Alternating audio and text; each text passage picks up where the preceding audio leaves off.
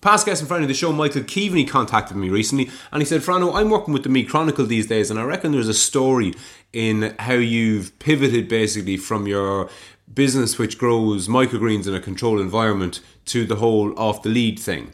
And I said to myself, some shameless self-promotion? Yes, please. So Michael has been out and he's since sent out a photographer, and between the two of them they've put a story together that's now in the Chronicle. And I can say that it's now in the Chronicle even though it's not now in the Chronicle because I won't upload this until it is in the Chronicle. So if you've found yourself here from the Chronicle, you're very welcome. My name is Frano McKeown, and what I try and do with the Off the Lead podcast is a number of things, I suppose. First and foremost, there's a couple of different formats that make up what it is.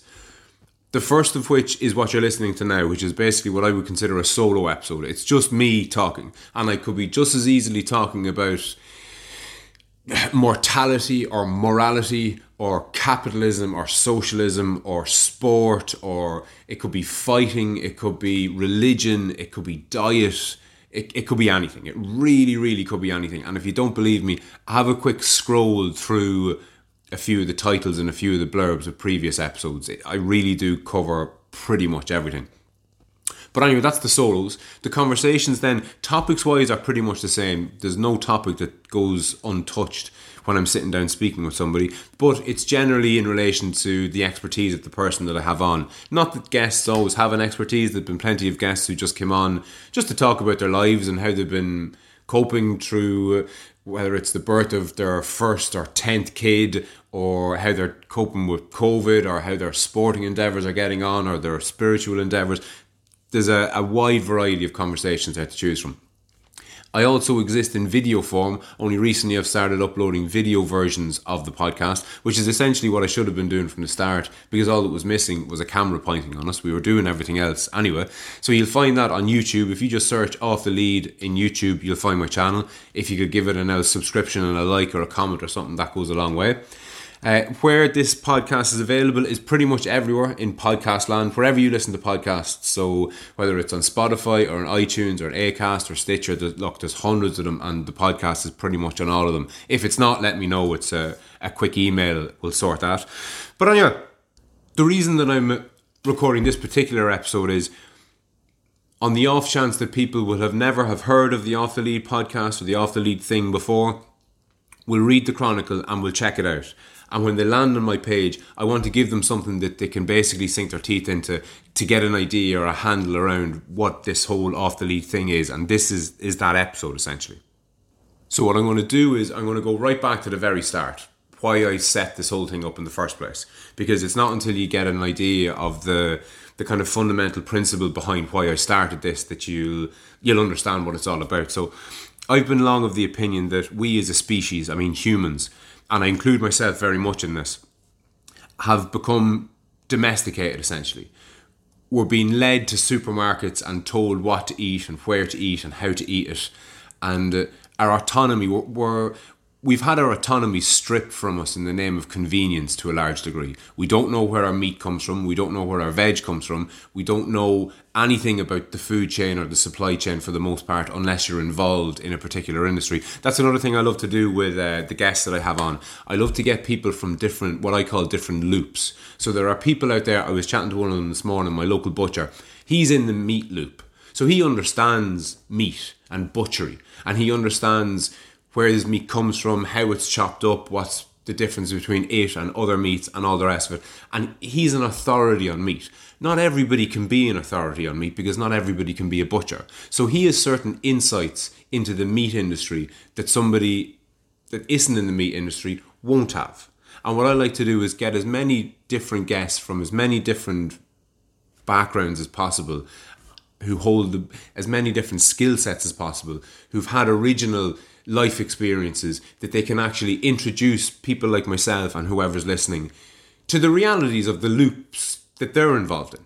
And I think the more people that I can get in from different industries and different professions and different religions and different sports, the more people that I can get in and have long form conversations with, I'm talking 2, 3, 4 hours, the more of those people that I can sit down and talk to, the better of a handle I'm going to be able to get on the world that I live in.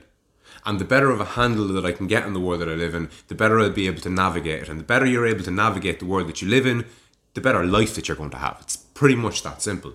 But I think most of us, and we're all in certain loops. Even if you're in no loop, you're in the loop of having no loop. You have insight into not being in a loop that other people who are in loops don't have. So as far as I'm concerned, everybody's the perfect guest. Actually, let me rephrase that. People who want to come on, that's what I'm looking for. I'm looking for people who want to come on. They're the perfect guest. That's all it takes. Because I think everybody has their story, and the onus is on me then to basically just have a conversation with them. And that's an important distinction I think that I'd like to make between the conversations that I have with people and the conversations that you're used to listening to. So the conversations I would bet that you're used to listening to are what's called interviews. I try not to interview people as best I can, because an interviewer has a host who asks questions. But what I try and do, I try and have a conversation with people. So a perfect conversation for me is one whereby my guest quizzes me about as much as I quiz them.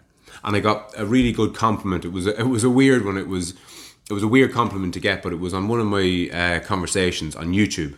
And somebody commented that they liked the conversation, but what they didn't like was they didn't know who the host was. And when I read that, I went, yes, nailed it. Like that's the goal for me, is for the viewer or the listener to not know who's in charge, because that, in a sense, is the essence of what I'm trying to do. You've hit the nail on the head when you've done that, because it's not an interview, it's a conversation. And that's what I've been striving to have with people, and that's what I continue to strive to have with people. And that's essentially the essence of the conversations. In relation to the solo ones, I talk a lot about spirituality. I talk a lot about like mobility, so exercise. I talk a lot about IQ and the fundamental principles of being human, essentially. I talk a lot about class, about manhood. Psychology plays an integral role in everything that I talk about. And awareness would be a big one. And food is a huge one, because I'm of the belief that we are what our diets make us. And when I say diet, I mean the food that we ingest through our mouths and the information that we ingest through our eyes and our ears and our senses more broadly. So dip in, have a look at the different conversations I've had with people. Maybe pick a guest who piques your interest, or pick a solo episode that has a topic that you have an interest in yourself.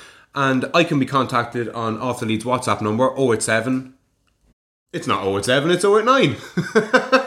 That's the other beauty, I suppose, of what I do.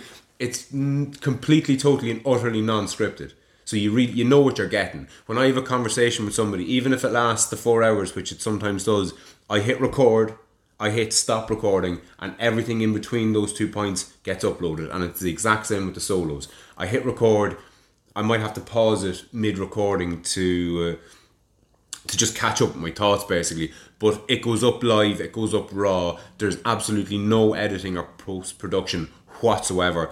It is what it is. And I can be contacted on 089 60 47 888. Get in touch if you're interested in coming on. Get in touch if I've hit a nerve in one of the episodes, if I've said something, if you agree with me, if you disagree with me. This whole thing is about personal development for myself, first and foremost, and other people, the viewer. If they're listening and they get something out of it, well, then that's just a fucking added bonus. I tend to swear a bit. I purposely tried not to in this episode, because I know I've got a load of new viewers. If swearing is something that's really going to turn you off, I don't know if this is going to be for you. I'm working on it, but your luck. Such is life. And on that note, I'll chat to you soon.